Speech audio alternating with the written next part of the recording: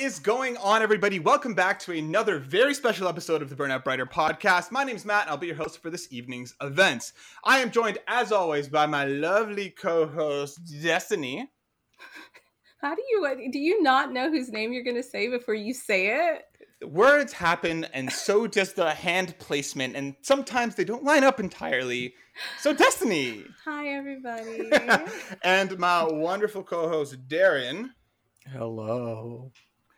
And this week, we are joined by the personification of a AAA banger, part of acquisition season. We have the baddest bit from PlayStation, the trophy room himself. Joe, thanks for coming on. Thank you. I don't know about all those banned words you just said, but I'm happy to be here. I actually saw you tweet out a few days ago being like, none of these words are allowed to be spoken anymore. I was like, okay, I'm going to remember this for later because we're having him on in a couple of days. Yeah, no, it is. Okay, so honestly, I hate those words because they're just overused. Like, banger is such an easy word to just throw out there that means nothing, that we've put some type of weird association into it to make us sound. No, I don't like that. So it's just a cheap get out of jail free card to describe something and trying to sound relevant at the same time. Whereas acquisition season is a tired phrase. What does that mean? It's not duck season or rabbit season. What do you say if you want to say something's like good, but you don't want to say good? It's excellent. Great. If you don't want to say, those are such boring ass words that we've been saying for the longest time. Like, people want to like spice it up a little bit. This game tickles my pickle. There you go. I don't think you should say that either for multiple reasons. And here's the thing too, and people don't think about the UK viewers out there.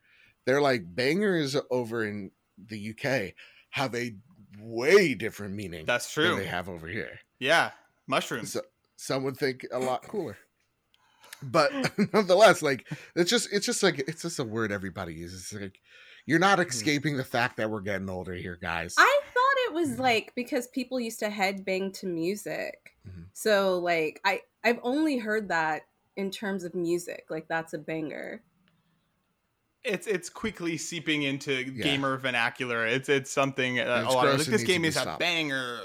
Yeah. I'm loving this conversation I knew so much because Joe, you don't know how often Matt uses the word banger. I think it's like every other word that comes out of his mouth. I don't use banger that much. He uses stoked a lot. I use stoked a lot. I hate that fucking Amped. word. Yeah, those I use a lot. I don't think I use banger that much, Darren. Maybe in just normal speech. I don't think you use it to describe anything. I just feel like banger is the dubstep of vernacular. We just need to get it out of our systems and be done with it. Fair enough. Well then, Joe, if somebody doesn't know who you are, can you tell us a little bit about yourself and a little bit about the wonderful podcast that you come from, The Trophy Room? Yeah, so I'm the host of The Trophy Room, a PlayStation podcast, where each and every Thursday, me and my best friend Kyle talk about the latest, the greatest in all things PlayStation. You can find us on Apple Podcasts, Spotify, Google Play. We got the video version over on YouTube as well. And it is all born out of this idea that there's a whole lot of, I guess, platform-centric shows that really just should be talking about PlayStation, but end up talking about Xbox. There's a lot of Xbox shows that should be talking about Xbox, but end up talking about PlayStation. And we just want a show that focuses on the ecosystem and focuses on the communities and celebrating the devs and the games that are made in the PlayStation ecosystem, while also taking a critical lens to the company itself and really only trying to bring in the, comparisons to Xbox or let's just say Nintendo when absolutely need be. It's an awesome community that we've made over there. Some of the most welcoming folks, some of the most diverse folks on the internet. It's just a whole lot of fun making that show each and every week and sitting down with my best friend Kyle and talking about PlayStation and escaping what is just the worst state of the world right now. Each and every Thursday. It generally just makes me so happy to do each and every week. So that's The Trophy Room in a nutshell. So it's a fantastic show. You guys make really, really awesome content. I love listening to you. And I mean, it's just so awesome seeing how you guys have been growing and just like kicking ass and taking names for the last little while. So congratulations. And very, very quickly, do people just search for the Trophy Room? How do people find you? Yeah, so you can find us. We're usually on Apple and on Spotify. That's our main target demographic. But you can, again, find us on YouTube at The Trophy Room, a PlayStation podcast. Just type in PlayStation. We're going to be on the front row somewhere. And yeah, it's, again, rate us 5 stars. It really does help us out. And it's a banger of a show. Yes. I'm gonna make sure to clip that and send that to Kyle. I'm sure he'll be very, very happy. Yeah, him and Awesome Dave in the community will be ecstatic. So before we get any further on into kind of the main topic of what's new, I always like to ask about a game that matters to someone. Everyone ever do guest on, we always talk about a game that is important to them, a game that got them through a crappy mental health period, a game that they feel should be celebrated. So can I ask you, Joe, about a game that matters to you? It's a great question. And a lot of them come to my mind for a lot of various reasons. But one sticks out, and one's very recent. It's one I champion constantly, which is Ghost of Tsushima. Because playing that game, look, 2020 was a rough year for a lot of people, right? 2021, hopefully it's getting easier for some folks. But 2020 was a year we needed to escape, and Ghosts really provided that break of just like, I'm in this world and nothing else matters. This world is lush, beautiful, it's green, it's just vibrant. And I'm running around, I'm being a cool ninja 1 minute, I'm petting a fox the next, I'm following a cute bird, I'm going to the spa. Like, it's just, there's just so much about Ghost that I absolutely adore. And going back to it with the director's cut, I felt giddy going back into that world. Like, I was like, oh, I'm back here revisiting what seems like home. It's like when you graduated high school and then you come back like after the summer, you're like, look at this. I'm an adult now. Hey, under classmen or whatever. Yeah. That's what it kind of gave me the feelings of. So Ghost is one of those games that hit at my core for escapism. One that I always go to is God of War, which gets some criticism because it's like, it's just a cis dude simulator. I don't, I get it. You didn't like your dad, that type of criticism. And for me, it's something more to that. So like, I am Hispanic. I'm part Puerto Rican, part Spaniard. My father comes from Spain, and there's so many correlations between Kratos and Atreus that I see in my father and how I've acted towards him when I was growing up. One of the scenes that hits for me is where Kratos opens up this scroll and he asks Atreus to read it because he can't read Norse. And I remember 6 years old reading a manual to my father because he couldn't read English.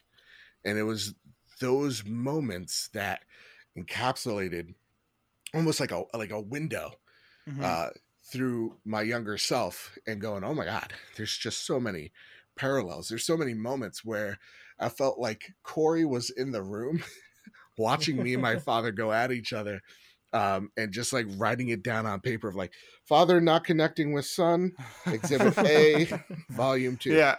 And then also seeing what a father would do for their son, even though they don't get along. And that definitely hit and struck a nerve for me. So God of War is easily one of those that, I remember having an argument with my father because he was very stoic this one time during my grandpa's passing. And he just said something in the way of we grieve differently and you have to understand that. And there's a scene in God of War where it's literally the same argument that I had with my father. And it really made me appreciate not just those characters more, but my father more. And so, though I get the little critiques, I think for me, it resonated so deeply into my soul. So those are the two games. That was a beautiful answer on both the halves. That was incredible. Yeah. Also, I throw an axe, it comes back to me, and I think that's cool. Exactly, right? That feeling of it just kind of snapping back to your hand, so satisfying. Oh, so good. Oh, Joe, thank you so much for talking about a couple of games that matter to you, because I love this part every time we have a new guest on, because it's kind of like I never know where they're going to go or what the journey they're going to take us on. But that was awesome. Thank you. Yeah, because I mean, especially with God of War, like you watch it or you play it, and you can tell like how much they care about the father-son story. So it's so good and interesting to hear someone who can like share that experience. The power of video games. It just it gets me. Beautiful medium. Yeah. That it does. All right, guys, let's hop over into some what's new. Destiny, I'm going to start with you. What's new? What's been going on? What you been doing? Don't start with me. Darren, I'm going to start with you. What's new? What you been doing? What's going on? I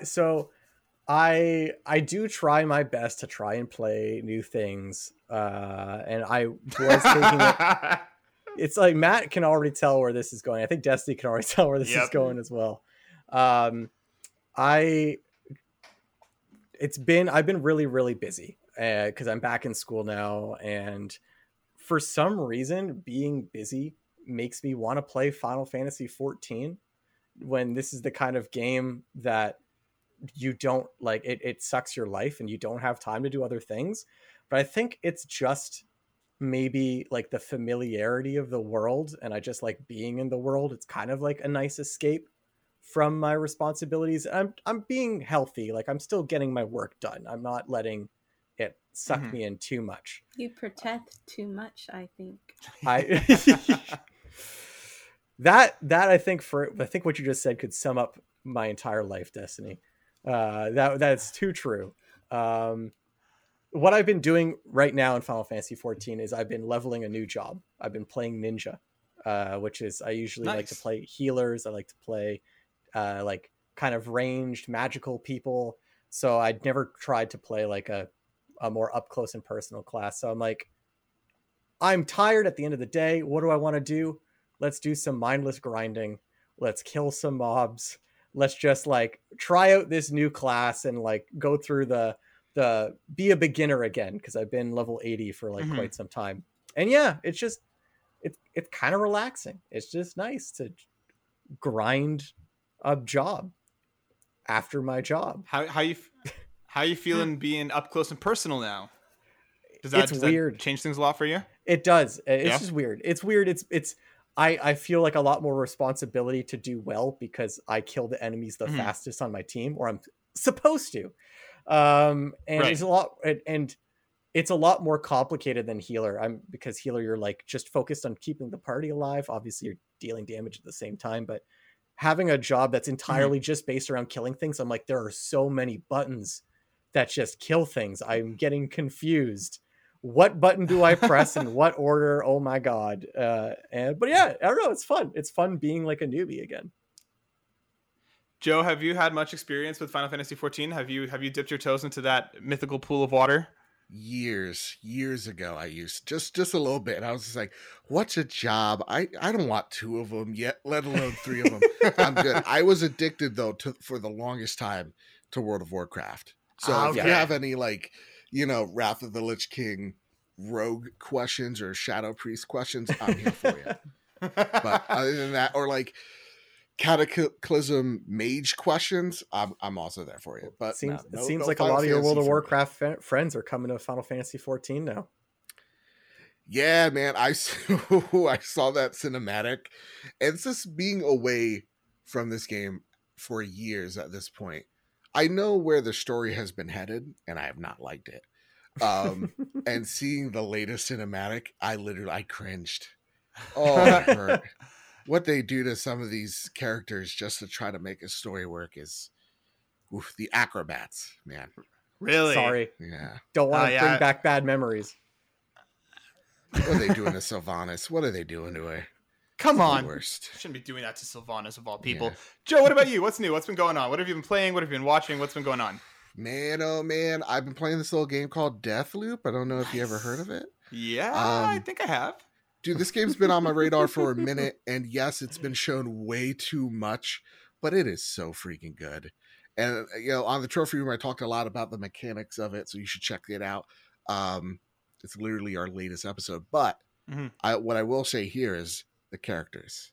That's what I really want to talk about, because Colt and Juliana are some of the best voice acting I've seen in a video or heard in a video game.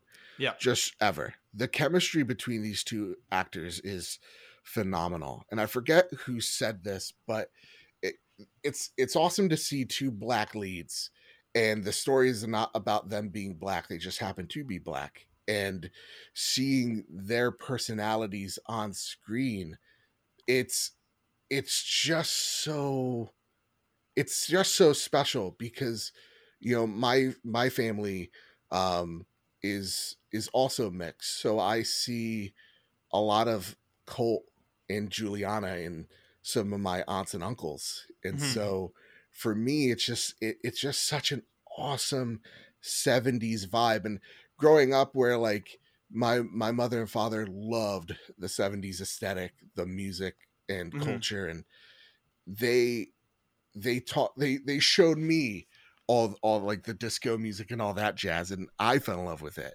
And so seeing that personified through this game is just something so special. Again, Colt sells you in the first 5 minutes of this game that he is this dude stuck on an island, and he is the coolest freaking dude ever.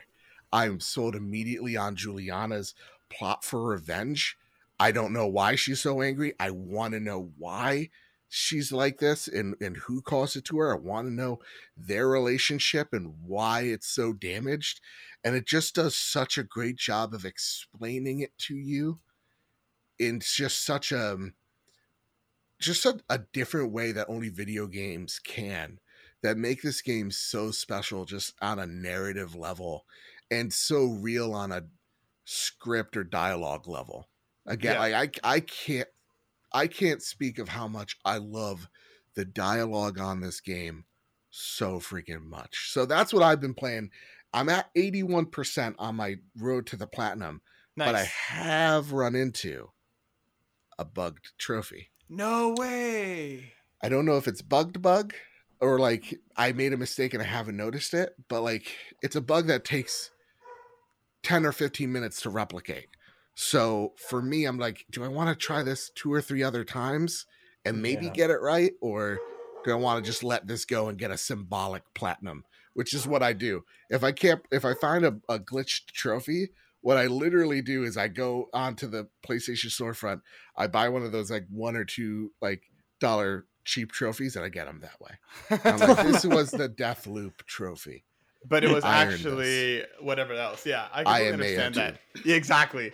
Yeah, I agree. Deathloop is fantastic. The voice acting is incredible. I love how much they swear, which is maybe just like the adolescent part of me that's being like, fuck yeah, keep fucking swearing. Let's fucking go. It's just it's their interactions and their writing and their banter is just so much fun to listen to. Real talk, no one says motherfucker better.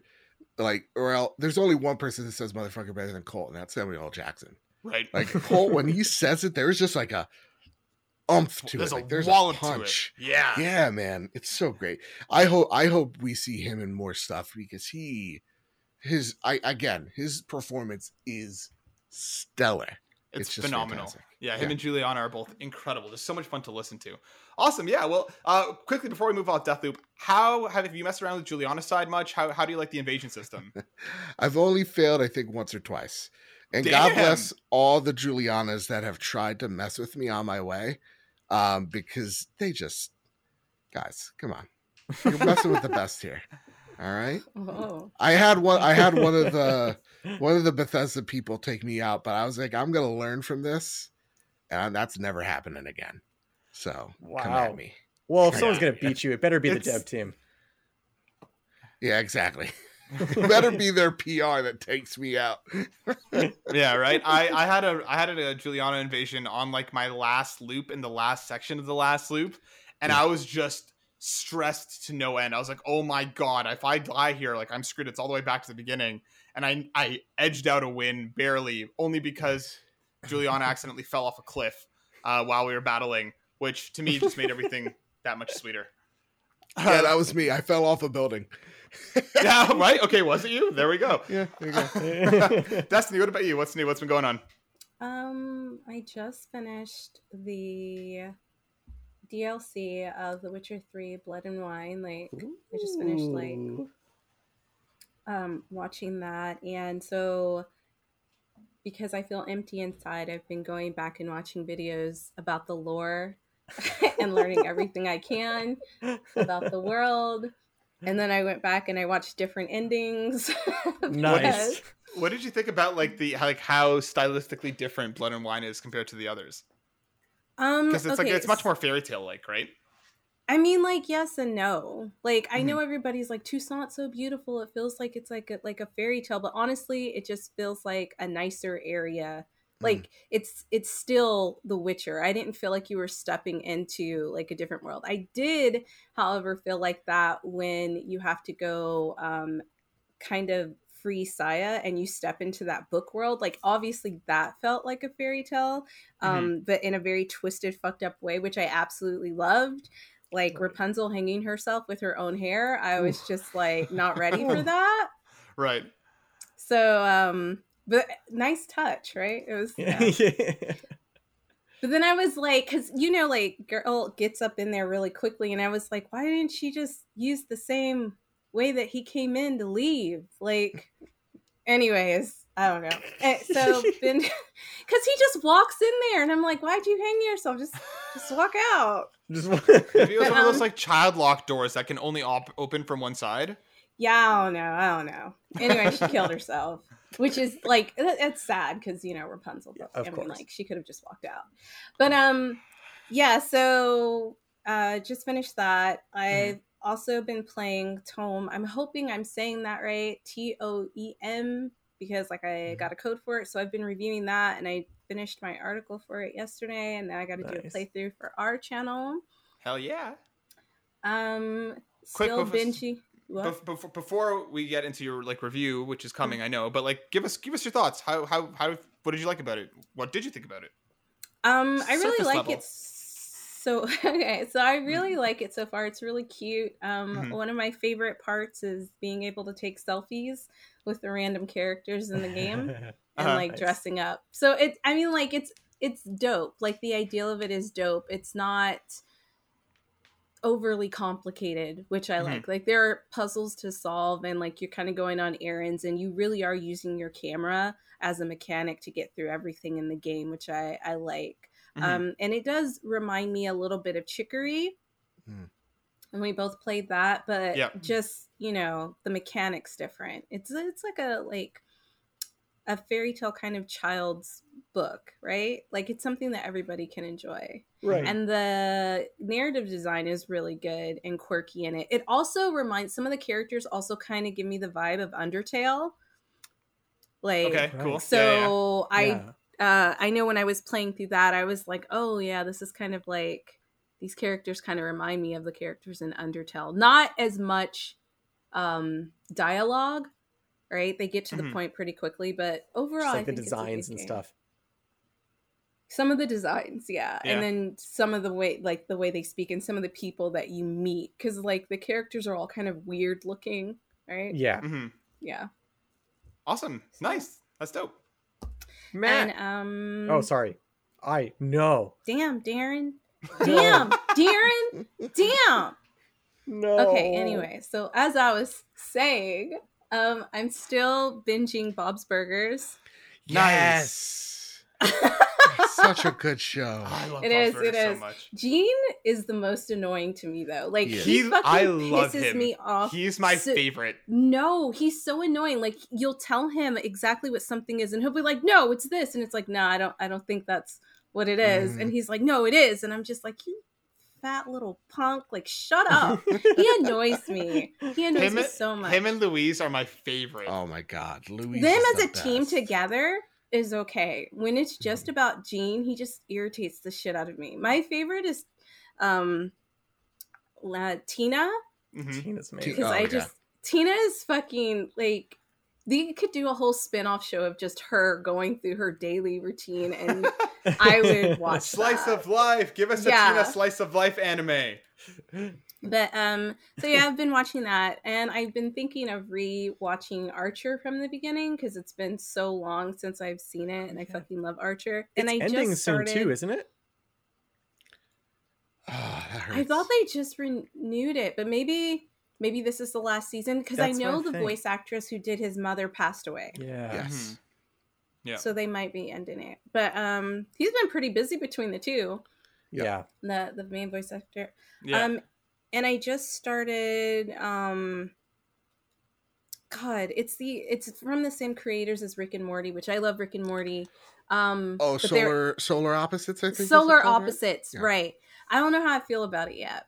Also because like the main character is obviously Rick's voice, but just toned down, so I keep seeing Rick. Yeah.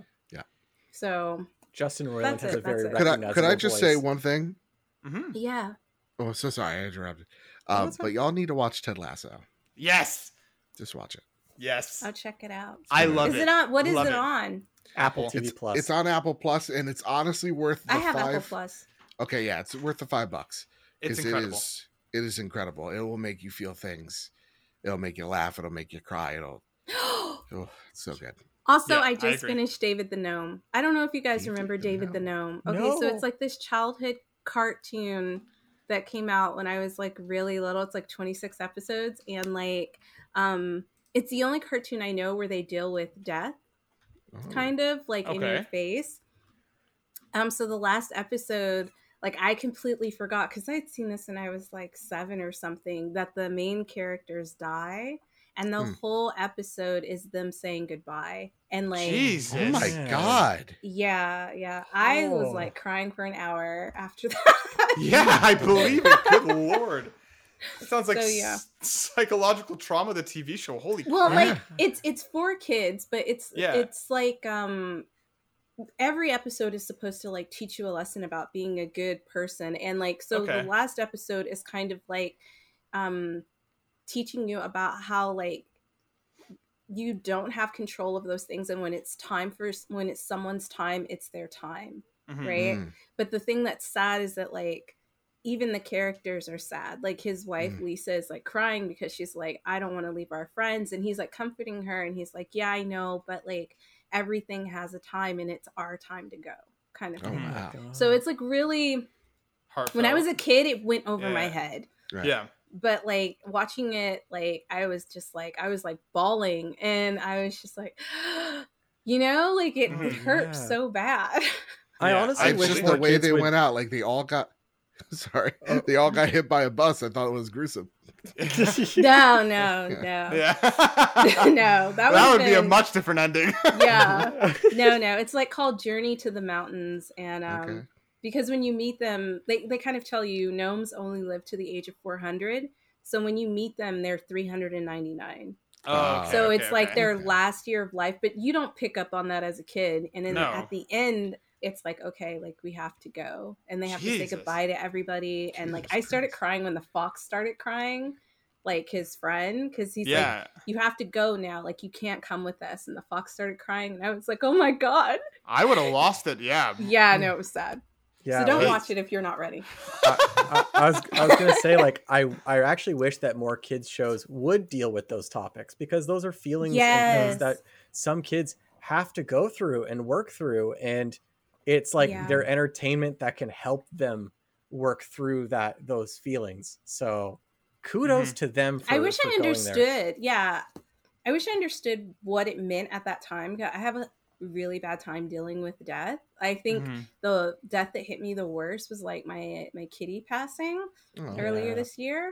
And I still cry about that sometimes. Like it'll just hit me. So I don't know what I'm going to do with my life or myself if like one of my parents passed away. Like I don't think I'll be able to deal with it, because my dad was very like shieldy kind of. Shieldy's not a word, but protective. He didn't let me go to funerals or anything like that. So I just like I've been to like maybe 2 funerals in my life.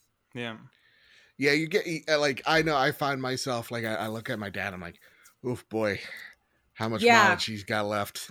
Yeah. And it's like, all right, now I'm bummed. Or like my dog's 11 and I'm like, Well, like realistically, I got 1 or 2 good years left, and I'm like, God, Joe, why am I thinking like this? It's awful. I always think of that episode. Those damn gnomes. Yeah, it's called because of those gnomes. I always think of that episode of Scrubs where like it's like I mean Scrubs dealt with death a lot, and granted that's not a kids show, but there was that one episode where it's like it's basically JD focusing on like what he thinks is going to kill everybody around him, and it's like it's difficult to watch, and like I find myself thinking about that a lot, and it's just like, good lord. Yeah.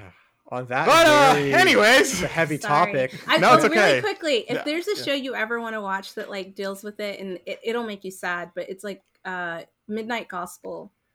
Yeah, that last episode of Midnight Gospel. It's the last episode of Midnight Gospel. The guy basically has a podcast, and he brings his mom on, and she's like dying with cancer, and like they have this whole conversation, and it is amazing. It's so sad, but it is so amazing and like heartfelt, and you start the series not expecting that. I hate when they just like bam, but literally you could skip the rest of the series and just watch that, and like it's a journey. Yeah, it's incredible.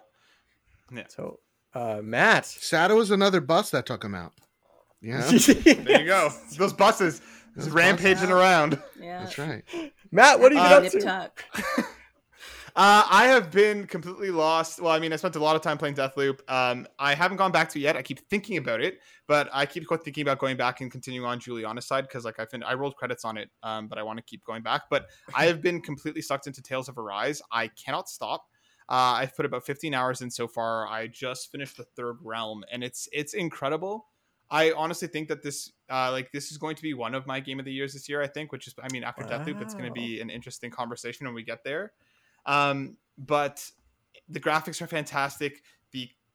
The what's it called? The combat is almost like a fighting game meets JRPG. Like it blends together so well. The world is beautiful. The characters are fantastic. The story is actually pretty fucking dark. And like I'm loving everything that they're doing with it. I've been a Tales fan since like Symphonia. And this one could very well be the best Tales game by the time all is said and done. So I'm very, very excited to keep going with it. I love it. I love it so much. Yeah. Joe, have you had an opportunity to mess around with it at all? Oh man, when it comes to anything JRPG, guys, I'm so sorry. I'm just so sorry. Everybody, well, first off, I try the demo. All these apologies. Well, because here's the thing. I'm very blunt with my thoughts on most Japanese developed games and how they're overly convoluted and there's too many systems and they walk you through a tutorial for 25 goddamn hours. It's like, stop. I don't want it's overly complicated. All these characters act in such just you like caricatures, and they don't act realistically at all. They don't have any real thought to them. They're just like, oh yeah, we're a caricature of someone overly happy, so I have to be overly happy or overly angry. Don't talk to me type of thing. I hate that. I tried getting into Tales with the demo, and everybody was yelling in that demo. I had no idea what was going on. Everybody's grunting, everybody's yelling at the same exact time. Everybody very attractive. So that's usually my thoughts on honestly on anything JRPG-esque. Is just like all it's gonna do is frustrate me and confuse me sexually, and I just can't stand it. I completely understand that. But unless it's Final Fantasy VII, which will frustrate me less. And honest to God, Cloud in that dress, I don't know, man. Wait a minute, in the original? No, the remake. Come on, I'm a man of taste. I don't know. I didn't know because it's in both of the games. So I was like, he looks the same, but with pigtails. Yeah. Also, like I know how that story goes, and I'm just like, dude, why are you lusting over Aerith? It's like Tifa is the girl. Like go Team go. Tifa, yeah. She's but there. like, that's how it is. Like he knew Tifa growing up, so he didn't think about her in that way. Nah, you're a guy. You thought about it in that way. Cloud. Did you think about relationship in that way or fucking in that way? Because it's two totally different things. I mean, I was like, if I'm thinking of like a 12-year-old me, it's like a combination of both. Oh my god! If you're dealing with hormones, you know. It's like Big Mouth. It really is. Oh my god! I only watched the first season of that. I could not. Oh, it gets even. Yeah, I'm sure it does. That show really got under my skin. It borderline made me feel uncomfortable. Yeah. It did make me feel uncomfortable. Yeah. Which, like, I mean, I had a bunch of my friends say, like, you would love this. So I don't know what that says about me. I did not love it. Maybe they just thought it was funny, and they thought you would get a good kick out of it. I feel like when they show the previews to the show, you're like, oh, this is going to be pretty fucking funny. And then you watch all the context as you watch the episode, and you're like, wait a minute, these are all like preteens. Hilarious. Yeah, I couldn't get into it. But I don't care what preteens are thinking about sexually. Yeah. Listen, that literally described, like, me and my best friend are sitting in the room. We're like, wow, this they really get it. Yeah. So for myself, I love a good JRPG. I get suckered into the themes of friendship and ridiculousness. But yeah, I'm loving Arise. It's fucking fantastic. So good. Having a ton of fun with it. And I can't wait to see where it goes next. So the Tales series is infamous for being like, you think the game is ending? No. There's plenty left to go. So I'm very curious to see where the story's going to take me. I'm loving it. You're exciting me. Like, I want to try it out. I only tried Berseria. Yeah, Berseria was dope too. But yeah, the combat, and to be fair, like Joe said, there's a lot of yelling. The characters are constantly yelling out their attack names every other second. I just get used to it very, very quickly. And I find myself saying it with them sometimes, just get into the spirit of it. But I'm loving it. But we today are going to be talking about PlayStation. Shocker, having Joe from the Trophy Room on to join us today. We knew that we needed to talk about some PlayStation stuff because he has some pretty cool and fun opinions. But we're not going to be talking about the PlayStation of the present. When we had Kyle on a few months ago, we talked about some predictions, and we're going to be doing something a little bit similar, but also a little bit different. We're going to flash forward 5 years in the future. Let's say it is September 20th, 2026. We are 5 years in the future. We're going to talk about where we think PlayStation will be 5 years from now. What is the gaming climate going to look like? Where is PlayStation going to be at? What's going to happen to some of our favorite characters and franchises? Who knows? So we're going to be talking about that today. Well, I want to start with perhaps maybe one of the easier things that I feel like we can predict, kind of Nostradamus ourselves on. Let's talk about the console itself. Okay. PS5 has been out for just under a year now. We've already had a slight revision with the terms of its internals a little bit. Not anything that's going to change anything drastically, but just to hopefully get more of these to market. Joe, I'm going to start with you. Where do you think the console is going to be at 5 years from now? Are we going to have a Slim? Are we going to have a Pro? Are we going to have something that we're not even possibly considering in the framing of this question? Where's the console going to be at? Definitely there's going to be a Slim model and a Pro model. I think both of those things worked out greatly for the PlayStation 4 and for the Xbox One.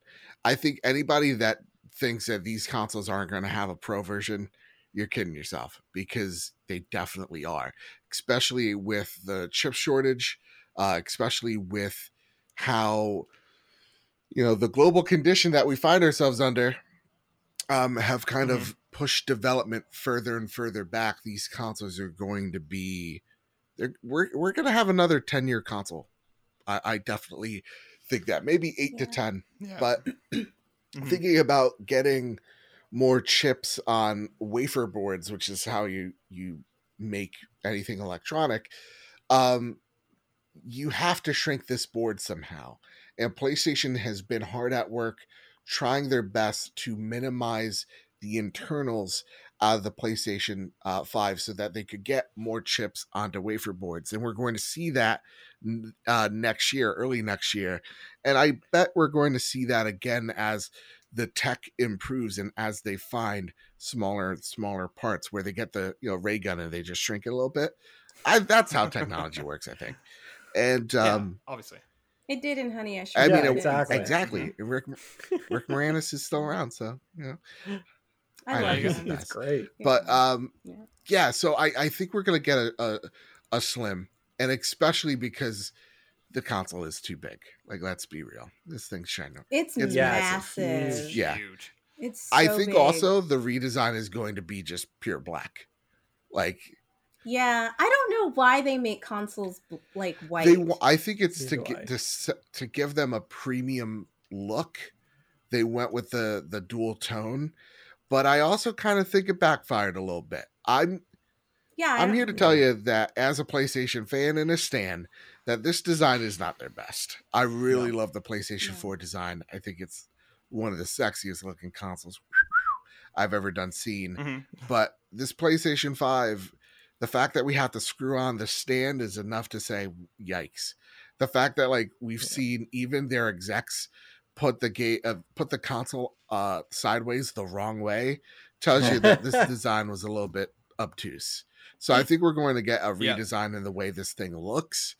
But I do like, and I will argue, I do like the V design of it. I think that looks cool, but it's just not working. So we're going to get a Slim, we're going to get a Pro. And I think what the Pro is really going to be is akin to a PlayStation 4 Pro, where it's not here to give us 8K, because TVs, we're not going to be playing on 8K, screens in the next 5 years. Yeah. So exactly. I think this is here to give us the native 4K, native 60, native 120, like God intended it to be. And that's what the Pro version is going to look like. And that'll probably be the size of what we see the PlayStation 5 is today. And that's where I think we're going to see the consoles in 5 years. Multiple redesigns and smaller consoles. So Destiny, then, to kind of continue on that train, when do you think most people will start to buy in? Because right now it's still impossible to find, and you yourself have said you want a PS5 when it's available. Do you think is it the first minute it becomes available is when you're going to buy in? Do you think the Slim and Pros might come sooner because of the shortages? When do you think most people are going to start to buy in? I think people are going to start to buy in as soon as it's available, like they always do. But what I wanted to add is I think within the next 5 years, this is just me like throwing it out there, because there has to be so many redesigns, and because they're probably not going to do like a brand new console for like 10 years, 8 to 10 years. I am curious to see if they'll do like some sort of handheld version, like a new handheld Seems version. To be all the rage right now. Come out in between that time. Yeah. In between that time, because Switch has been such a big deal, right? And while they're reworking, like you said, they're trying to make things smaller. So I feel like maybe around the time they may actually start to push out the Slim, they may really think about pushing out a new handheld version for people to play. And I think I would probably get that before I tried to kill myself to get a PS5. I completely understand. And Destiny, you've actually already touched on one of my future questions. So why don't we just jump into that? I love my PlayStation Vita as one of like the 11 people that actually has one. You do. I adore this little thing. So I'm going to ask Darren first, but then I'm going to open it up. Darren, do you think we see a new PlayStation handheld in the next 5 years? Because I would be overjoyed. Yeah. Do you think it's possible?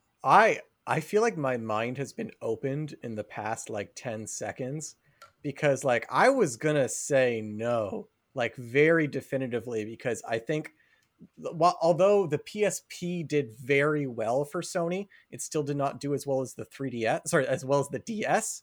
And then the 3DS, despite it being such a disaster at launch, went on to decimate the Vita. So I thought Sony would have learned their lesson.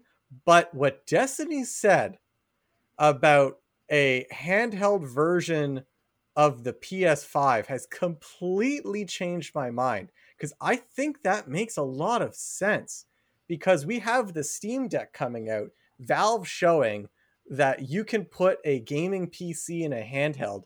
I could very much see Sony trying to get into that handheld market one more time, but rather than marketing it as it's a standalone separate thing with its own games, leveraging the games they already have, leveraging the PS5 games, and saying like, this will obviously be a scaled down version, but you can take it wherever you want to go. You can play your game on your handheld and then transfer it to your PS5 at home, just like they did.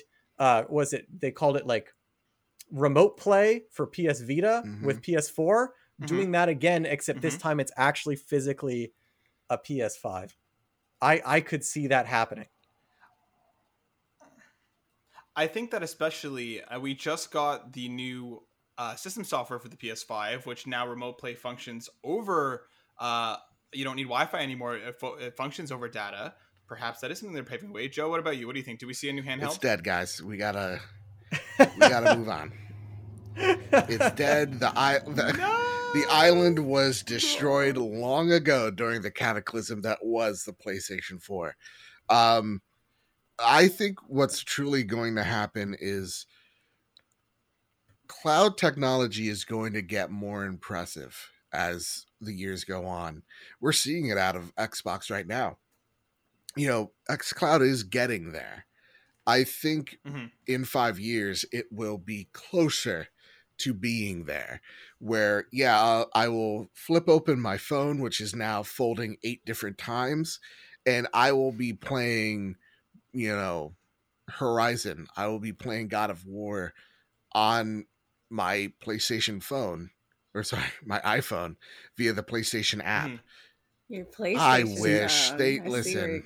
That was a cool idea. Kind of, yeah. So you think they'll leverage PlayStation now instead of you'll think they'll leverage PlayStation now then instead of trying to do something separate hardware wise. Absolutely. I think the way they're pushing PlayStation now, they're starting to at least, they really do see things like Game Pass as a avenue, but not so much the only destination, because their games are selling out like crazy. So like, why, like real talk, Ghost of Tsushima Director's Cut, let's be honest, it's just a more expensive SKU, but somehow is the second most bought game in the month of August, and it only had like 6 days to perform. So like their games do insanely well. They have no reason to put them on a service. But what I think they're going to be forced to do is leverage PlayStation Now or just PlayStation Plus to kind of counteract what is so cool about xCloud and Game Pass is playing it on the go. I think we saw through the keyhole what they're trying to do with the remote app being able to be played on cellular data, but Sony is a smaller company than Microsoft and not having the infrastructure in place right now. So I think they'll probably get close to there in that 5-year mark, but I think they're going to definitely leverage PS Now and PlayStation Plus to make a robust service that is what you guys want, which is a PlayStation on the go. I don't think you're going to be able to shrink the PlayStation 5 to be a handheld in 5 years, because it's just, the tech is super impressive. But what you get to probably do is play on a server farm full of PlayStation 5s on your phone. So I think that's where the tech's going. And honestly, if I'm Nintendo, that's when I start getting really nervous. Right? Yeah. I don't know if Nintendo's gonna get nervous. They've been doing handheld since like Game Boy. I mean, I agree with you, but then at a point, I feel like Sony would be the only ones that doesn't have a way for you, like a stable way for you to play their games on the go, right? Because Xbox doesn't need that. Like, you have laptops, you know what I mean? So, I feel like, I don't know. I feel like they'd be the only ones who don't have a stable way for you to be like, hey, let me play some of my PlayStation games on the go. And that might really tip the scale. But I don't know. I don't know enough about PlayStation. Right. This is just like thinking about the Steam Deck. Ooh, like that. Yeah, I pre-ordered that, and that was dope as fuck. Exactly, man. Like that thing's really cool to see. I think they'll probably see how that thing does, but I think what PlayStation sees is VR, and they're like, we may think that there's more of a future here than portable gaming. I think it's a mistake, but that's pretty much where they're at. So then, let's follow that thread down to my next question. I am a massive PSVR supporter. I love my PSVR. I cannot wait for whenever we get PSVR 2. where do we think that VR is at in 5 years? Because we saw as PSVR came out, they were very, very focused at first, and then in classic PlayStation fashion, support dwindled as the longer the lifespan went on. We saw that happen over and over again with a lot of their products that don't sell perhaps as well. But they were also very clear about, their intention with PSVR being kind of like the PlayStation 1. This was their entry point. Mm-hmm. With PSVR 2, 5 years from now, do you think it's as successful as it possibly can be? Do you think that it's going to be more commonplace than the PSVR? Or do you think we're going to be at a point where, again, it came out, the first couple of years were awesome, and then we see support dwindle off again? Darren, I'll throw to you first. Damn it. I was just trying to pull up sales numbers. I knew I saw you researching, so I decided to jump in there. All right. I have to be more off the cuff then. Yeah, I think wow. I'm trying to and still for the record, I will swear that on our bonus round episode where we talked about Legion, I did not research, even though normally I do research in the middle of Oh my god, let it go. Let it go. So I think clearly Sony thinks that PSVR is a viable idea for them. Otherwise, they wouldn't have announced PSVR 2 so early into the PS5 lifecycle, and they showed off the controllers. They're definitely trying to display that, like, we care. And what was even weird to me was there was an article a while ago where Sony was like, oh yeah, we're not making any more PSVR games. PSVR games are done until PSVR 2 comes out. And yet PSVR games are still coming out. Mm-hmm. So there's a little bit of mixed messaging there. But I think in 5 years... I think they were talking about first-party stuff. I think they were talking about first-party stuff. We're getting a lot of third-party stuff. Moss 2 is coming out. They're making a Moss 2. That's not first party? Okay, I thought that was first party. Okay. No. It was an exclusive. I confused it as first party.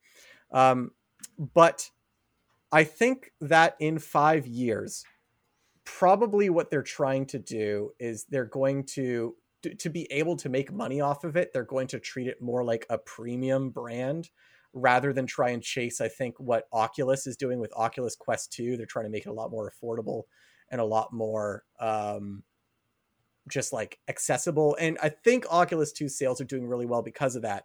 But I think because PSVR 2 is locked to the PS5, whereas Oculus Quest can exist without hardware, they can go that model. Sony likes to treat themselves premium. And you can even see it in their advertising. Like when we, Matt, you and I went to go see, or no, it's not when we went to go see, it was the PlayStation Showcase. The PlayStation Showcase opened with that like live action commercial for PS5.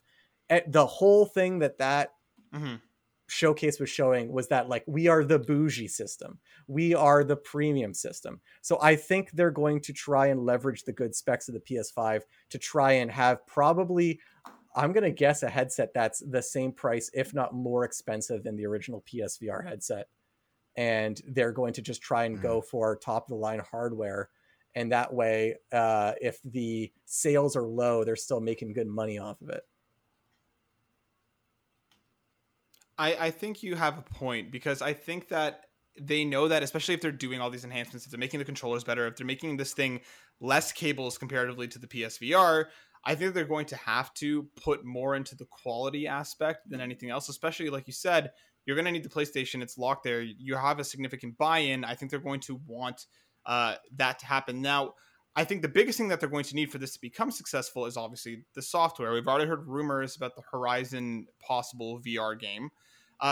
Joe, if PSVR 2 is a success, which of their existing franchises do you see coming to VR or adapted to VR? What do you think is going to be the kind of system sellers for what this console is? So PlayStation's approach to VR is interesting because PSVR very much was a prototype that got so much steam that they put it out there, and it is really a hodgepodge of all the PlayStation tech that failed into one giant thing that did successful enough. So like PlayStation Eye, PlayStation Move, even the Vita screen, like they threw everything into that thing. So to me, looking at that system, I think they're happy enough with the experiment that they're going to continue with too.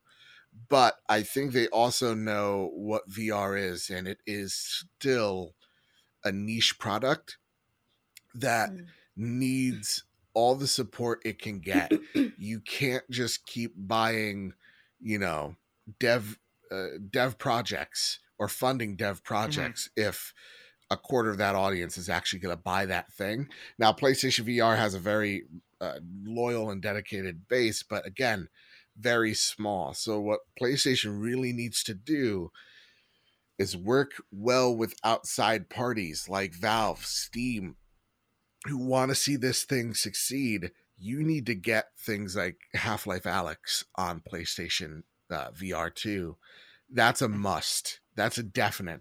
This thing can't be expensive. This thing can't break the bank. This thing needs to be somewhat affordable. Like, I'm talking $400 range, and even then it's a niche. So they really like this thing. If this thing comes out and it's above 400, it's dead. I'm not going to buy that. That's way too expensive. PlayStation's idea, what they're going with is, okay, we see Microsoft being very bullish on their IP. We don't want to necessarily make our IP weaker by splitting teams up and making a VR game out of Naughty Dog. Why not the next Naughty Dog game be able to be played in VR or traditional PS5 and give the illusion of choice to people and give people the illusion of catalog as well, so that when they go over to PlayStation VR, they're like, well, you know what? Horizon's on here. I already got Horizon, so let me just try it out here. Or, hey, I got Uncharted. Let me pop Uncharted into my PSVR. I think you're going to see stuff like that. I don't know how successful that's going to be, but I definitely think we need more than like a Kratos axe throwing thing, like the Legend of Zelda's Link crossbow training was.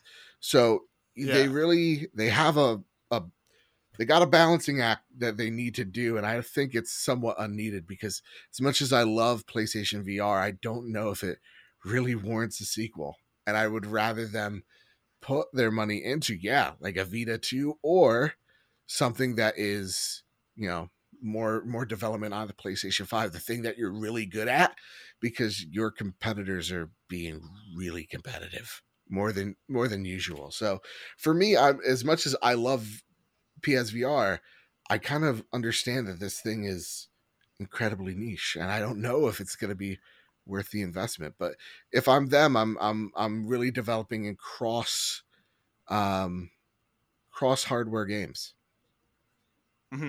So then, Destiny, as someone who isn't that big into VR, and I mean, like, we know, like, I think you get motion sick like I do, right? I mean, like, I've had a hell of I've only played it like twice. I haven't gotten motion sickness. Okay, so maybe I'm thinking something else. So then, for yourself, then, let's say you get the PS5. What can the PSVR 2 do to make you someone that would buy into the product? Is it software? Is it games? Is it like being able to like games? Okay, so that's what it is. Is that the biggest thing? Have better games. I just don't feel like the games are there yet. And kind of to piggyback off of Joseph, like, it's too expensive for the games to not be there yet, right? So I would not buy what I basically consider an accessory to something that already costs like $500. I would just put that into an actually like gaming laptop or build my own PC at that point. But yeah, I think one of the reasons why they're not so gung-ho is because they know the games are not there yet. And in order for it to be popular, you have to have games that people are looking forward to playing, using it. So right now there's nothing out there that I'm like, damn, like that looks exciting. I can't wait to jump into that world. Like, they're still working out all the kinks across the platform. People are still getting sick. Your hands are going through shit. Like, it doesn't look cool enough to me right now for me to want to spend that type of money on it. But I hope that maybe in 5 years, it'll look like what I picture in my head. Like what we all picture in our head virtual reality should be like, but it's just not there yet. So I think that's fair. And I think the biggest thing that they need to do going forward as well is we need to see this thing at a lot more of its conferences. We needed to have a much more physical presence in their showcases, because PSVR, again, was there at first and dwindled hard to the point where if it even got a mention, that was like a drinking game thing, right? Is PSVR going to get mentioned in this state of play? In this, which is surprising, because at the time that, more presence, I think it needs at the time that PSVR came out, despite it dropping off support, it still was the best-selling VR headset on the market. Yeah. It sold better than all the other headsets. But do you think that's because it had the PlayStation name behind it and people are so I think it is. It was such a cheaper option because people already bought a PlayStation 4 and they didn't really piece together, well, technically this thing's $800. They're like, well, I already have this thing and this thing's like $300-400. All right, whatever, it's only $300-400. They didn't really take the full scope of it. PlayStation VR 2 needs to do two things. One's going to sound like a joke, but I am dead serious. And the other is a real serious one. This thing needs to be untethered. This thing needs to work without a PlayStation 5. Or else this thing is dunces. Look, they talk about having one cable, which is great, USB-C. That's why we have that USB-C in the front of the console. That is great, but look at the Oculus Go. That thing is so successful because it is a untethered device. Give us the option of an untethered experience versus a tethered experience. Whatever that may mean or cause, PlayStation needs to do that. The other one that's going to sound like a joke, but I am dead serious, is you need to have this thing access porn. And I know how funny and weird that sounds. Seriously, though. Technology is usually dictated on the horniest demographic. That's why you take a look at why Blu-rays is so successful, is because of that industry. And so you need to, I don't know. You need to get on that cyberpunk ride. If that's going to happen. No, I don't think so. Yeah. I don't think so. But it is one of those things. It's the weird conversation. So people can have virtual sex. Yeah, and again, play around with that, that tech as well, and support that tech as well. So yeah, as weird as it is. Guys are. Women are too, but guys are very, very visual. God, it's not when that happens. Listen, I am afraid. You walk in and your partner's what is is like going to come out. Yeah. I told you, not when the kids are at home. Turn it off. Exactly. And also the one thing as well with this is it also needs to do more than games. Directors, I love Star Wars, and Mando does this good thing of having a virtual director where the director puts on an Oculus headset. It can actually direct in a virtual space. They see the room that they're directing in that virtual space. That's cool. And again, direct while in it. So that's what this thing needs to do as well. I think that'll happen. Not for PlayStation, but I think that will happen. I know that Second Life tried to do that, teach classes in a virtual setting. So moving forward, just thinking about education, I think that would be really cool, especially during something like what we had now, like the pandemic, being able to make it affordable and students could just put on whatever they need to put, headset and learn with the teacher there. I think that would be really cool. Porn is going to happen regardless. Whatever game they're going to have come out, somebody's going to mod it to where you can see some titties or whatever you guys like to see in games, you know? So it's going to happen. I think the last kind of big template that they need, I think, is sports. When my dad once heard that, you can actually and they were doing it to an extent on PSVR. It is possible you can watch a game front row from a basketball game or a football game. And concerts. I think that needs to be expanded a lot more for this thing to be successful. But to move on to move off of PSVR, one of my final questions before we kind of round out the conversation, big franchises or revivals, what do you think 5 years from now are going to be the big PS5 franchises, and to kind of build onto that question, any revivals that we might see that we're not seeing today? Because for myself, I think a Siphon Filter comeback would probably make a lot of people very, very excited. Ghost of Tsushima is obviously going to be incredibly popular. Whatever Marvel Universe Insomniac is building, we'll probably see some sort of team up or culmination out of that 5 years from now would be my bet. If we don't have the game, maybe we'll see a teaser or a trailer. Wolverine and Spider-Man 2 will be out by then. I think we're probably going to see some revivals. I mean, we're already hearing about Twisted Metal and stuff, but I think that Horizon is probably going to be massive. And I just very much want PlayStation All-Stars Battle Royale 2. I think that franchise deserves another shot.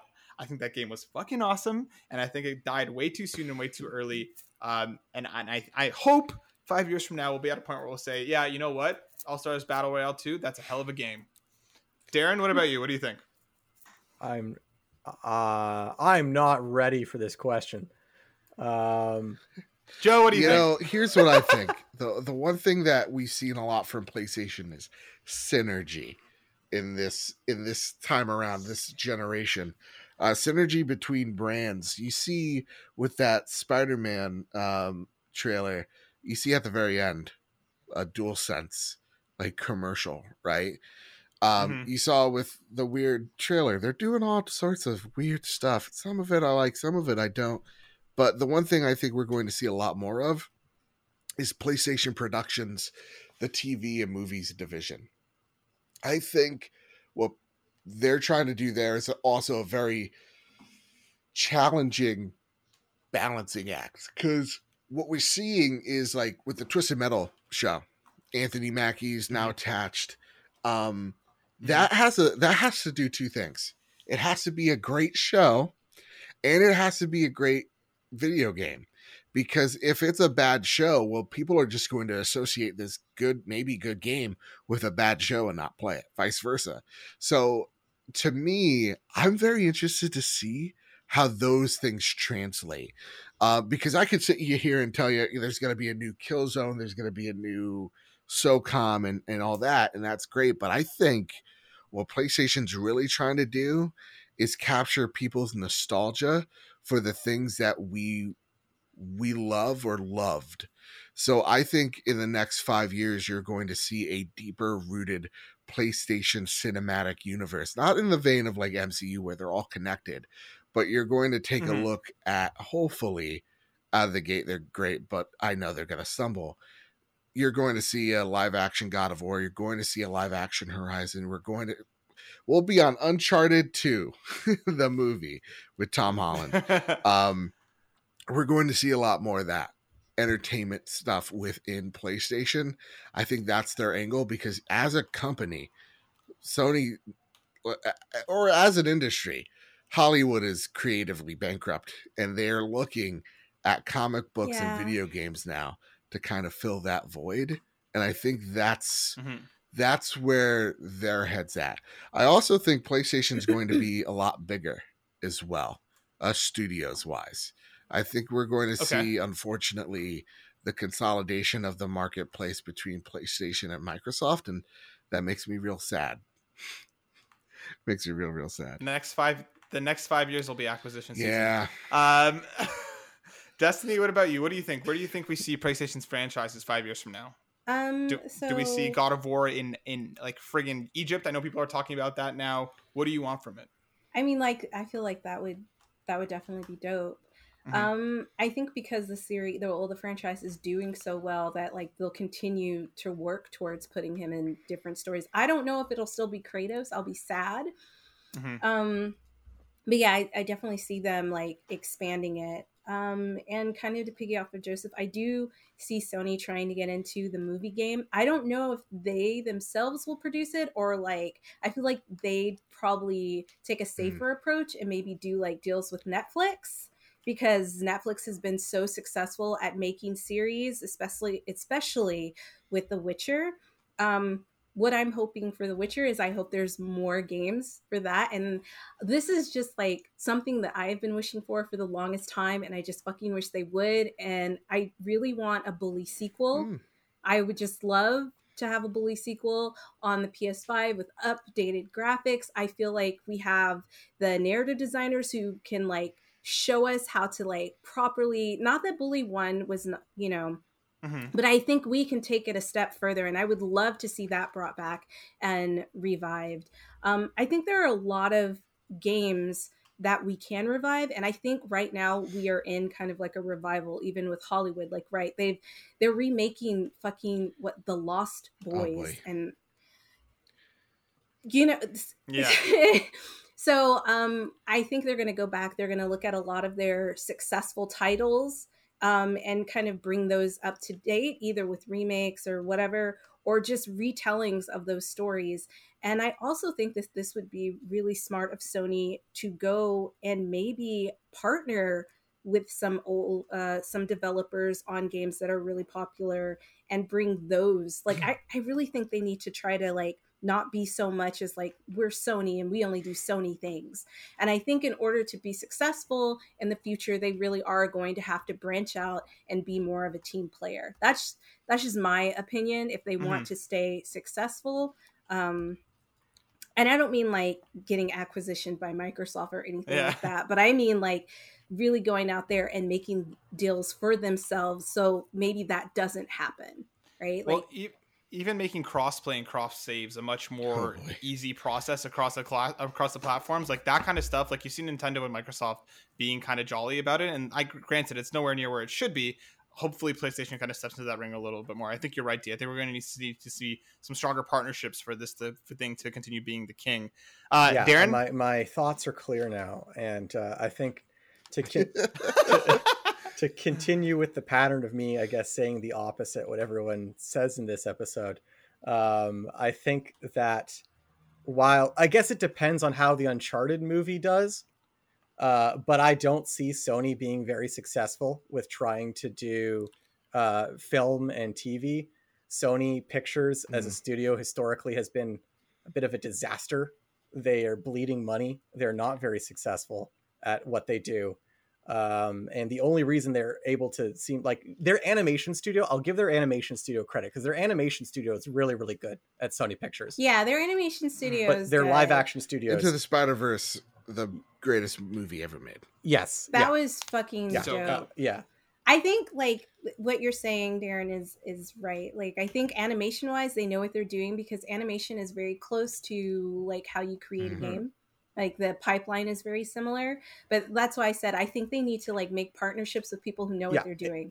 Like for example, Netflix. I agree. I think if they want to be that successful, they'll have to take a page out of their deal with the MCU where they let other people create their movies and things because it seems like they do best when other people do things for them in the film and television part. But for games, I think based on how Sony's been through PS3 and through PS4, I think the next big game is probably going to be something that we've never even seen yet because Sony seems to be really, really good at creating new IP. So I'm going to go on a limb that in 5 years, their like big hit will be some new IP, whether that's from Naughty Dog or Insomniac or Sucker Punch or who knows, but I think it's going to be a new game. Yeah. I agree. Fair enough. Then my last question before we get to news, and I don't want any explanations. I just want an answer.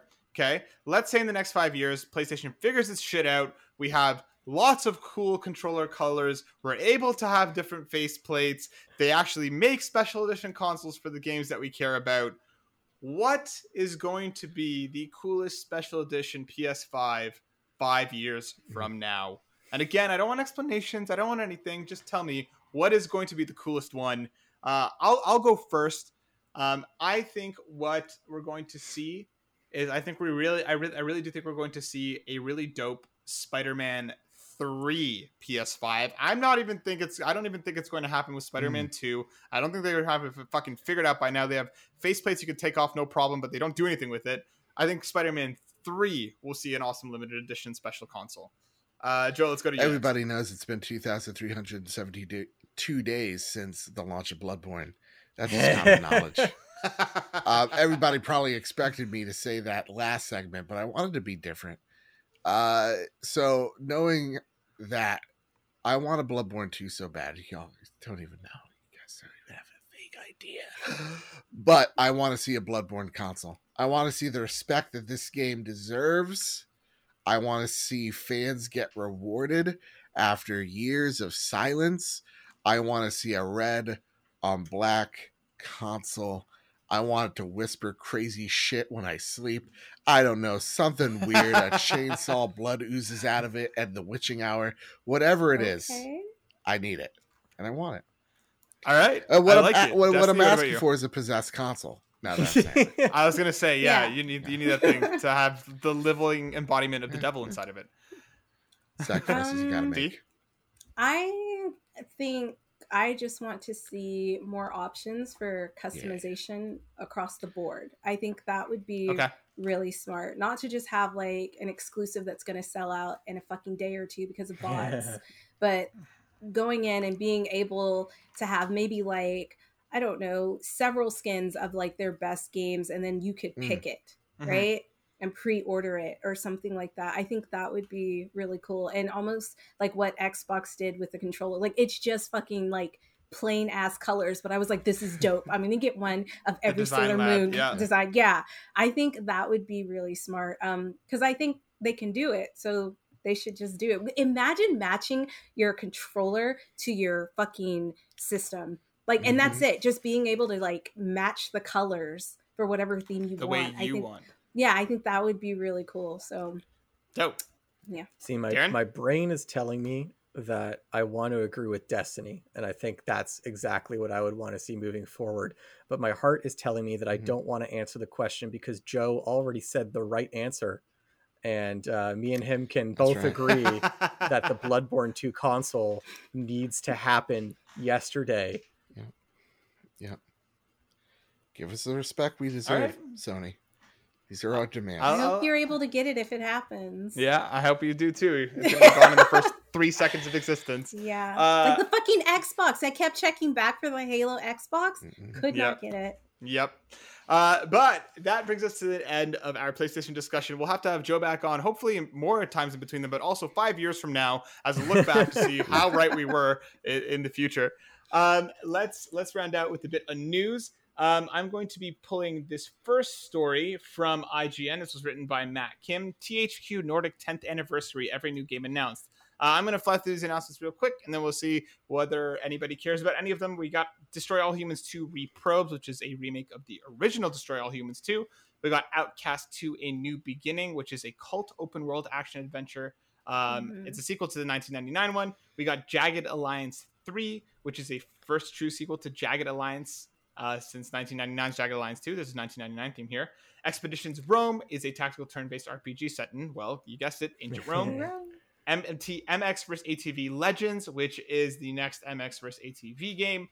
And we got Superpower 3, which is some sort of game. Yep.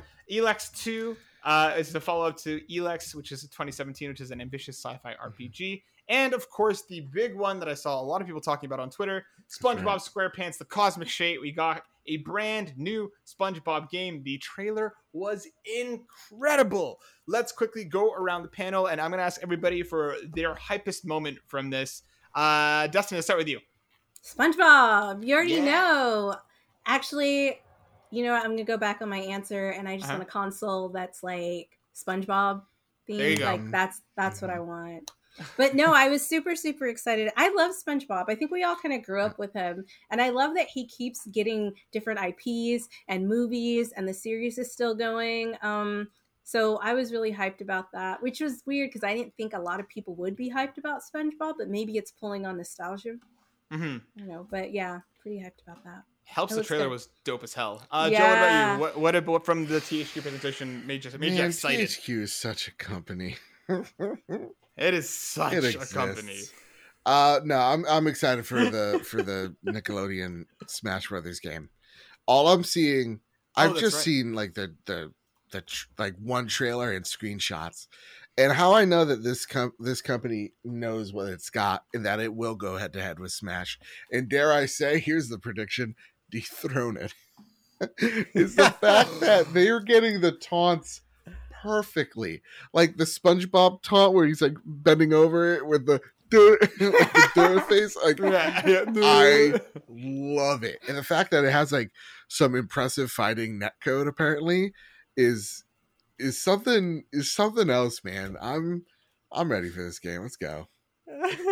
Hell yeah. Darren, what about you? Honestly, yeah, it seems like they're targeting that game directly to jaded Smash Brothers competitive players, because it's like, yeah, we got the best netcode, we got wave dashing, we've got all this competitive stuff, come play it. So I hope that Nickelodeon game does well, because I mean, it looks fun. It's playing with my nostalgia. But what I wanted to highlight was Destroy All Humans 2, because that was a series I played the crap out of when it first came out. I loved the first two, Destroy All Humans.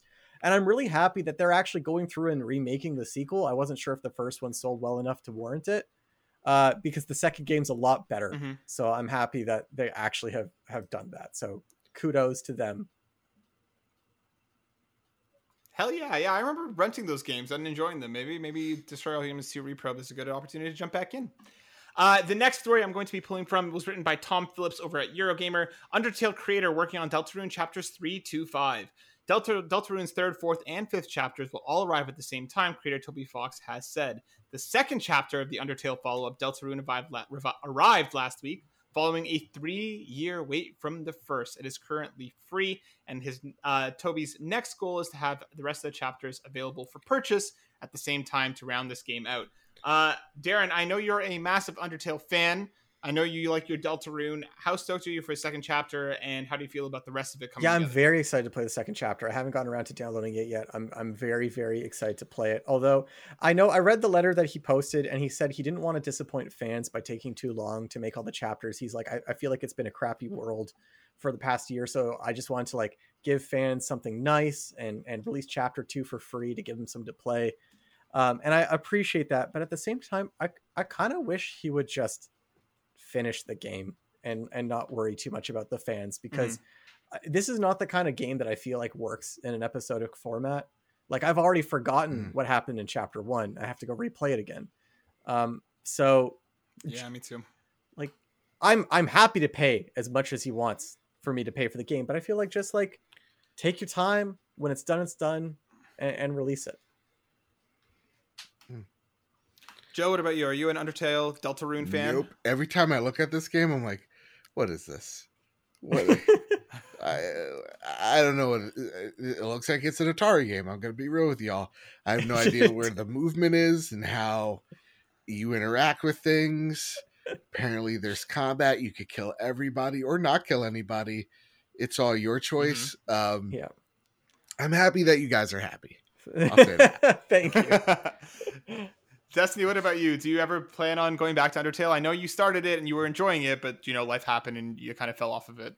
So I watched somebody else play the entire game. Fair enough. And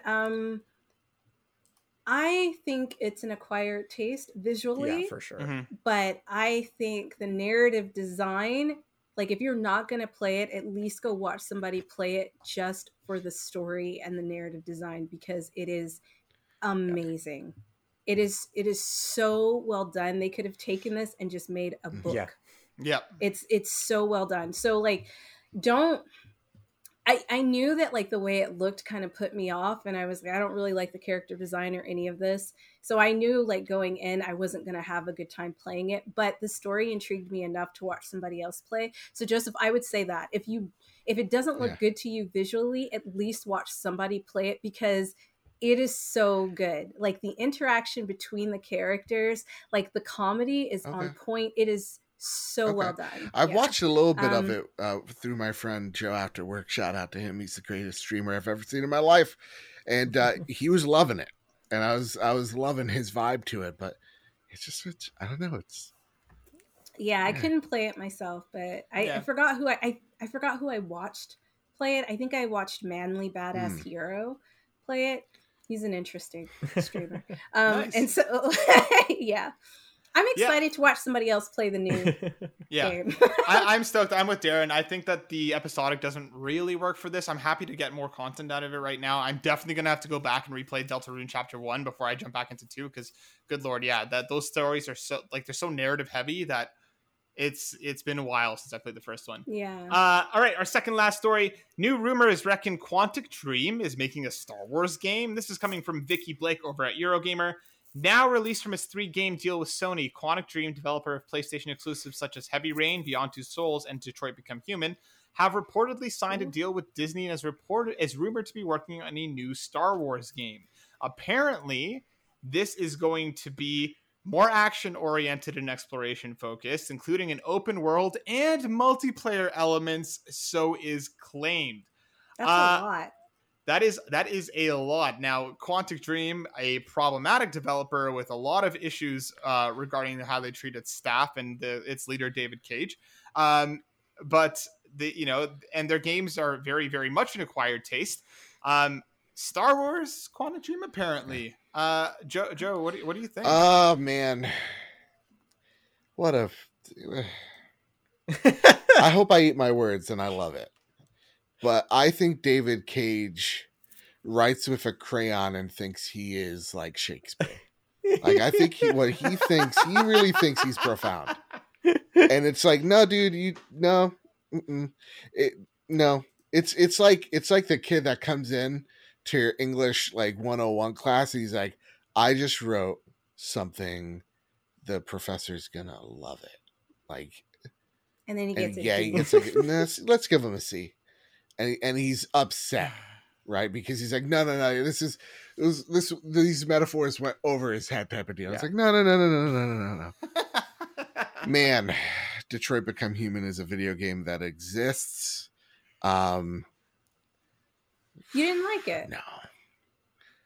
I really liked it. No. I really liked Detroit Become Human. Man. But I like heavy narrative design. So that I think I'm not sure what you didn't like about it. The metaphors, just that they're they're not subtle. They're the most in your face. Like it's. So you like a little mystery? Yeah, just give me something that's like that makes me a little subtle. Like, don't have it like the robots are in the back of the bus. Like, are we kidding here? Oh my, like that type of stuff. It's just right. Okay. Yeah, that's what I don't like about David Cage. It's really in your face, blunt. He's using his writing as a blunt tool. It didn't even feel like a metaphor for me, I guess. I mean, I guess it is a metaphor, but I went in expecting that's what the game was going to be like. I expected it to be like that, but play with its themes more. Kind of like take a movie like Blade Runner, right? Where it deals with similar tones, but does it in such a way where you could just look at it as like a fun noir, tale. You mean the first one? Yeah. Oh, I don't know. I think the first one was pretty dark and made a lot of sense. Like there was definitely a divide between, like I feel like in both there's like this massive divide between androids and humans. And that's kind of like whenever you get a game like this or a movie like this, that is always seems to be the focus. Like the mistreatment of the androids who just want to be seen as, human. They want you to know that they can think, feel, and love. Like that's how it always is. Even at the end of fucking Blade Runner, that's his whole speech is about that before he dies. But that's what I'm saying. Like it's the game basically is the same thing. It's the same thing. Blade Runner, they're fighting because they're being treated poorly, right? And in the game, they end up fighting because they're being treated. But like to me, the metaphor is exactly the same. I'm not smart enough to argue this statement, but I'll say that you're right. Oh, sorry. I felt, when like that student in debate class thinks he has the perfect. I just don't like David Cage. That being said, and that's fair. I love a good narrative though. Like Life is Strange is. I love it so very much. Yeah. But yeah, when I go into Star Wars, maybe he can't tackle it with a blunt instrument because Star Wars can be heavy-handed and hammy at times. It's just like, how do you deal with a company that's never done open world action ever? How do you do it as that company and write a story that's not going to be divisive to what is one of the most divisive fan bases out there? As a Star Wars fan, man, oh man, if I tell if I go Dan, to my brother Dan, Last Jedi, he's gonna give me a tirade. If I go to my buddy Joe, he's gonna give me a tirade of how it's the most beautiful piece of Star Wars entertainment. And like with a series like that, I don't know if David Cage is capable. I'll say that. But again, it is very like light versus dark type of themes. So like good versus evil, black and white. So maybe he can do it. I don't know. Yeah, because Star Wars isn't really about shades of gray. So maybe. No, it's not. It's a very simple story. Yeah. I'm very curious to see, like, similar, like you mentioned, Joe, like the Quantic Dream has never made a game in this regards. They've always been like, the quick time events, the splitting narratives, and I wonder how much of that will kind of live on in this potential game. Anybody else? Darren, Destiny, anybody have thoughts on Star Wars Quantic Dream? I don't know. I'm worried about the multiplayer. Fair. Like, I don't know how they're going to do that. Like, is it going to be kind of like co-op multiplayer where it's a couple of you like going against the dark side? Or that's really weird. Or is it going to be more like an RPG where like you're playing and like, how in an RPG world you're always the savior. Like you always start out like you're the one who can save the universe and everybody else is the one who can save the universe. You just have your own specific story. So I think Joe summed it up pretty well when he was talking about, like, I think Star Wars is the right universe for Quantic Dream because it's not a gray universe. It's very black and white. I don't think surprisingly writing will be that much of an issue for this sort of game because I'm picturing it'll be like a very KOTOR thing where it's like your character will decide whether they go to the dark side or the light side throughout the game. And like they are a company that's used to making games with like multiple choice pathways. And I do agree that I think the writing in Detroit was not to the caliber of a lot of other game companies. I think that at least they have experience. If I'm not mistaken, David Cage wrote I have a dream speech in that game. Yeah, I didn't get that far in, and when I saw that cutscene, I was almost mortified. Yeah, there are sequences in that game that are bad, like really badly written, and like depending on how you play the game, you might not even see them. So it's like sometimes you can play the game and be like, oh, this was great, and then sometimes you play through a path and you're like, wow, this game is garbage. But at the very least, that game had the most like branching narrative out of all the games they've made. So like I could see them analyzing that, but I just don't see how they do the gameplay wise. They've never done a game like that before. If they did, like, I think her name was like Kiara or like Kiara's story was her really story good. was good. Connor's had I think the most opportunity to make a really good story that just it never hit that punch. And then the other guy who was very attractive, who was he? It was by Jesse Williams. Jesse Williams is the actor. And yes, he's very attractive. I don't like him. But like not because of his acting, just his arc. It was his character. Okay. You didn't like his character. I was like, he made me jealous. Our final story very quickly, because this is one for me that just, of course, it just grates me to my soul. I'm going to pull it directly from Funimation, written by George Yang. Persona 25th anniversary website goes live, teases December announcement. So if anybody remembers earlier this summer, we got they were touting it as the year of Persona, that basically from September until the following August, we're going to get, there's going to be a whole bunch of news, they teased 7 mysterious projects. They've unveiled what the fuck the first one is. And Jesus fucking Christ, Atlas is Atlas. Basically, they're revamping their online store. That's cool. Then they announced that all the animes would be available for streaming. You don't sound very happy. Hold on. I'm not happy. And then they also said that there's going to be another special 25th anniversary concert in November in Tokyo. Cool. And then they said, come back in December for more. Oh my God. No. This is apparently like the first thing.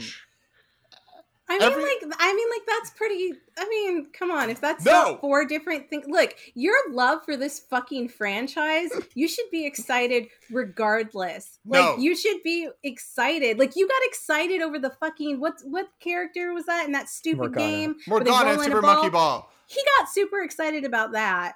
But he's not excited about this. None of this. They okay. The problem was the messaging from the beginning. They touted this to be this massive thing. And they're like, the anime's online. All the old anime you've already seen, it's there. And guess what? There's another concert, which we already knew was coming. I just think that they completely mismanaged expectations coming into this. I think that you just got super excited because you love the franchise. I will cut Matt some slack here because Atlus as a company, this is what they do. They are very, very bad at teasing something. And then, well, if you know they do that. Yeah, like they always tease something and it's like, it's coming. Then why get excited? Teaser for another teaser is what they'll like to do. Okay, we'll see. Okay, so if you knew they did that, why are you so upset? Because it's Persona. I wanted to see Persona 3 remake. I wanted to see something cool, not fucking... Guess what? The anime's online. It's already there. You have 6 more things. You have 6 more things. Calm down. Who's the best girl for you? Matt, who is it Futaba? In which whatever her name is? Futaba, that's Darren's best girl. Anne? In Persona 5? Anne or Kawakami. One of the Futaba 2. Or Anne. Yeah. Yeah. I'm surprised you like that. Did you say you didn't really like JRPGs? Yeah, no. I like, they're attractive. Because I don't know, because you're like, I like this one. So because here's the thing: the discussion around Persona 5 is a strange one. First off, I played 45 minutes of it, and I went to sleep. I took a nap for real. Right when the cat was just like, "You want to go to sleep?" I'm like, "Yes." I turned off my PS5 and I took a nap. Yes, please. So the conversation I always hear is like, "Who's the best girl?" And I was mortified when I found out, because everybody's like, "Oh, Futaba, oh, and she's so whatever." And I found out this game is like, they're a bunch of high school kids. And I'm like, what are we doing here, gang? What is the same thing that men have been doing for a really, really long time. Yeah. That's I love. Men are the worst. You guys are kind of garbage. Yeah, men are by far the fucking worst. But we try. Not the worst. We try. Yeah. Did you? Some of you us give sometimes. Us too much room. Like, oh, I could fix them. It's like, nah, we're gonna remain broken. Okay, I don't ever try to fix a dude. I accept their brokenness. Thanks. That's true. Number one. That's true. I don't. Yeah, you know that for a fact. Like, I know that for a fact. Used to be a thug. That's okay. All right, that brings us to the end of this very extra special long episode of the Burnout Brighter podcast. Joe, thank you so much for joining us again. It was an absolute pleasure talking to you. Before we go, can you please hit us with all your plugs just one last time so people know where to find you? Let's do this. As an old man, as of recording, we're reaching 10 o'clock, and I'm now feeling it. I'm now feeling like, oh, I got to wake up at 6. I got to get my melatonin, But you can find me over at Mr. Badbit on Twitter, where sometimes I say some witty stuff. You can follow the Trophy Room over at PS Trophy Room on Twitter. We try to make that one as positive and as fun as possible, that Twitter feed. Because a lot of Twitter, let's be real. It's garbage. Anyway, nonetheless, it really was. For so many reasons, like from 2016 to now, you can follow the show at The Trophy Room, a PlayStation podcast over on Apple Podcasts, Spotify, Google Play. Please, please, please. I say this on Twitter at least weekly. 5-star reviews really do help the show grow. It helps shine a spotlight. So after you're done rating this show 5 stars on iTunes or Apple Podcasts, rate The Trophy Room 5 stars there as well. And you can find The Trophy Room, the video version, at The Trophy Room Show on YouTube. And guys, thank you all for having me. This was a lot of fun. I had a blast. Thank you so much for coming. I love that all of our guests come away saying that. Like, I had a lot of fun. Because we want you to have fun, even if we're talking shit. Like how David Cage writes with a crayon. I will die on this hill. I still think that was my favorite part of the episode. It's like, that kid in debate class, perfectly delivered, excellent line. Joe, I hope you'll come back and talk to us again in the future. It was an absolute pleasure having you. Everyone, make sure you like, subscribe, and share. Leave those 5-star reviews for us and the Trophy Room. Find us all on Twitter. All the links will be in the description below.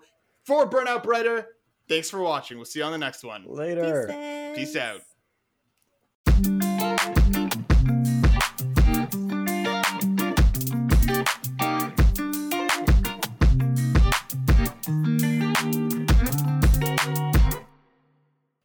It's a banger of a show. Yes.